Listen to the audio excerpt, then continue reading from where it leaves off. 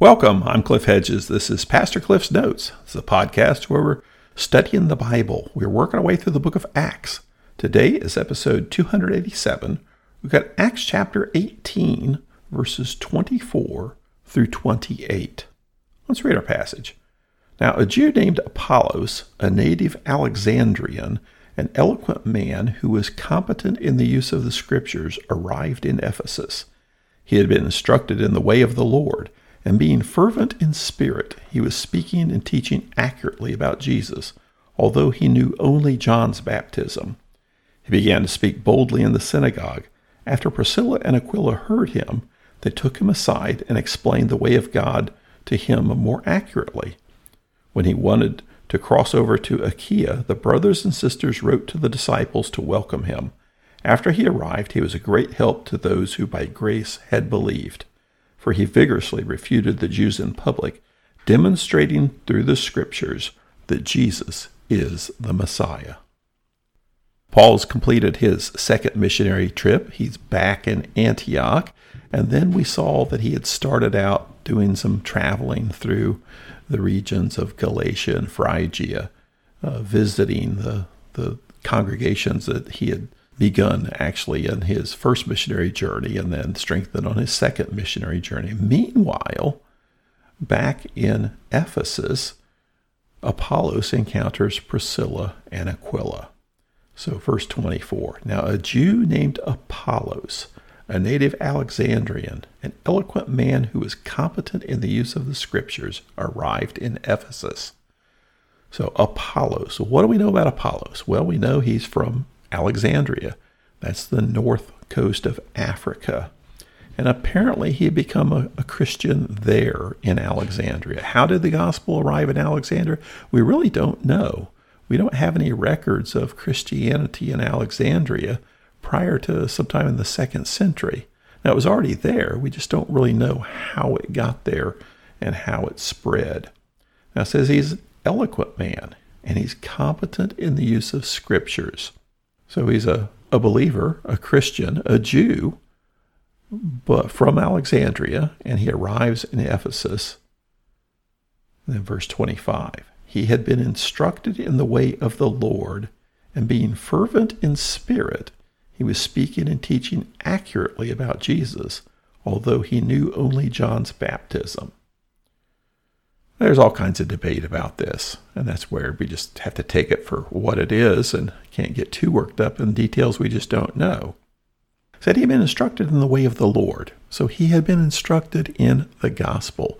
He had been instructed in basic Christianity. By who? We don't know, apparently somewhere back in Alexandria.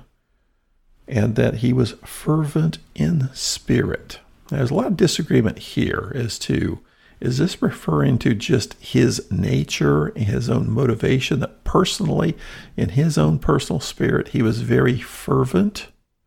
Or fervent in spirit, does that mean fervent in the Holy Spirit? And people kind of split either way on this. Along the lines of believing and speaking of the Holy Spirit is Paul uses this same phraseology in his letter to the Roman church. In Romans 12, verse 11, he says, do not lack diligence and zeal. Be fervent in the Spirit. And it's the same words. So here, Paul says, be fervent in the Spirit. He's talking about be fervent under the Holy Spirit. Now, it's the same words here.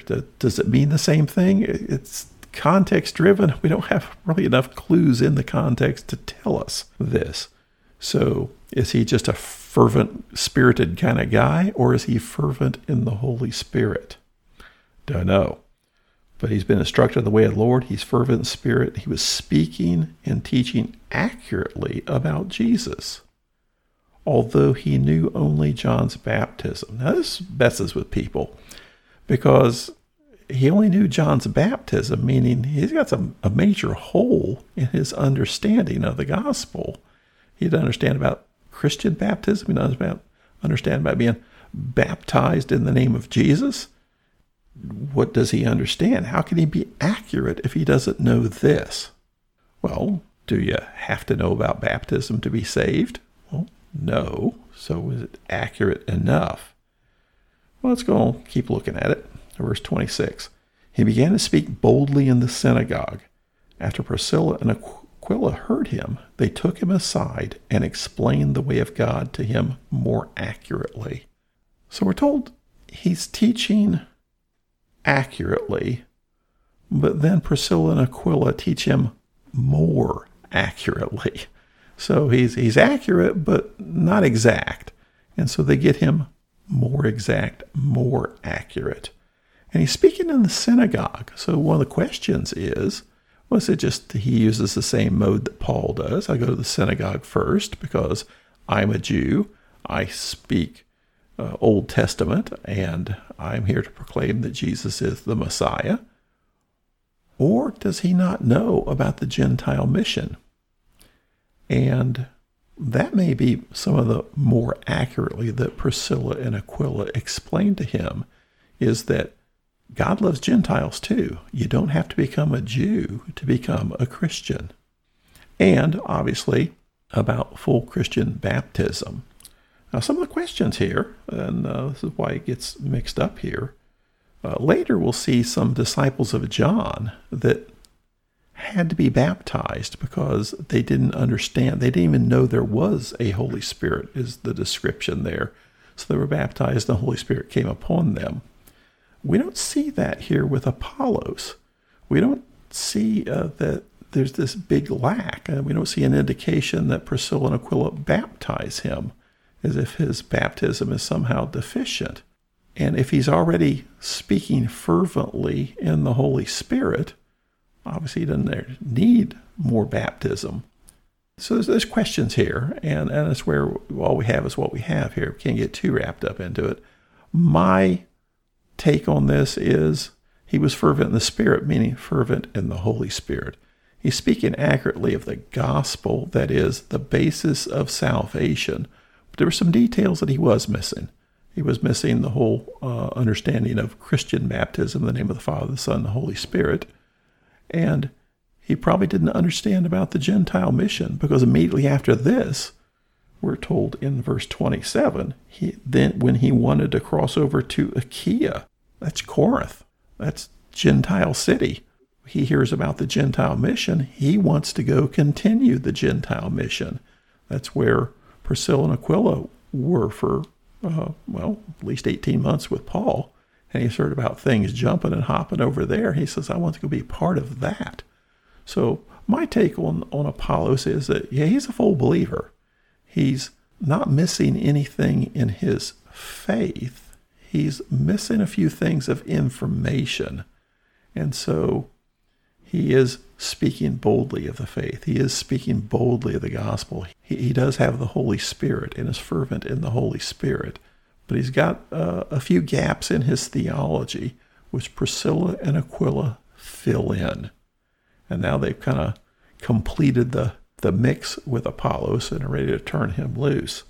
So verse 27, we wanted to cross over to Achaia. The brothers and sisters wrote to the disciples to welcome him. After he arrived, he was a great help to those who by grace had believed. Well, one implication of this is there's now an operating church in Ephesus. It's the brothers and sisters there in Ephesus write to the brothers and sisters in Corinth to receive and welcome Apollos, and that he goes and he's a tremendous help to the brothers and sisters, the believers there in Corinth. Verse 28, for he vigorously refuted the Jews in public, demonstrating through the scriptures that Jesus is the Messiah. So he's powerful in the use of the scriptures, eloquent. He's a great orator, a great debater. He knows his Bible. He loves the Lord, and he is on fire with evangelism, sharing the gospel. And so he goes toe-to-toe with the Jews in Corinth. Apparently does a great job at taking the gospel to the people in Corinth. Now, in Paul's letter to the Corinthian church, 1 Corinthians, he talks about Apollos. He mentions the work that Apollos has done there.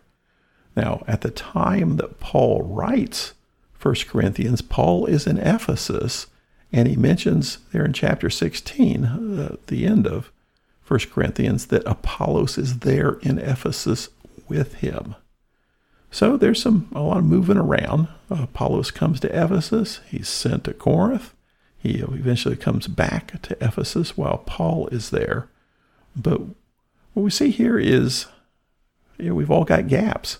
We've all got gaps in our theology, and we need to be instructed more accurately.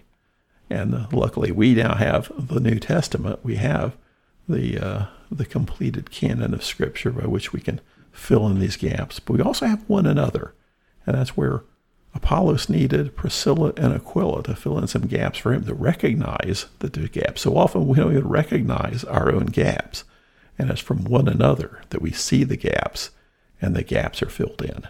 Thanks for joining me. Join me again next time as we continue working through the book of Acts.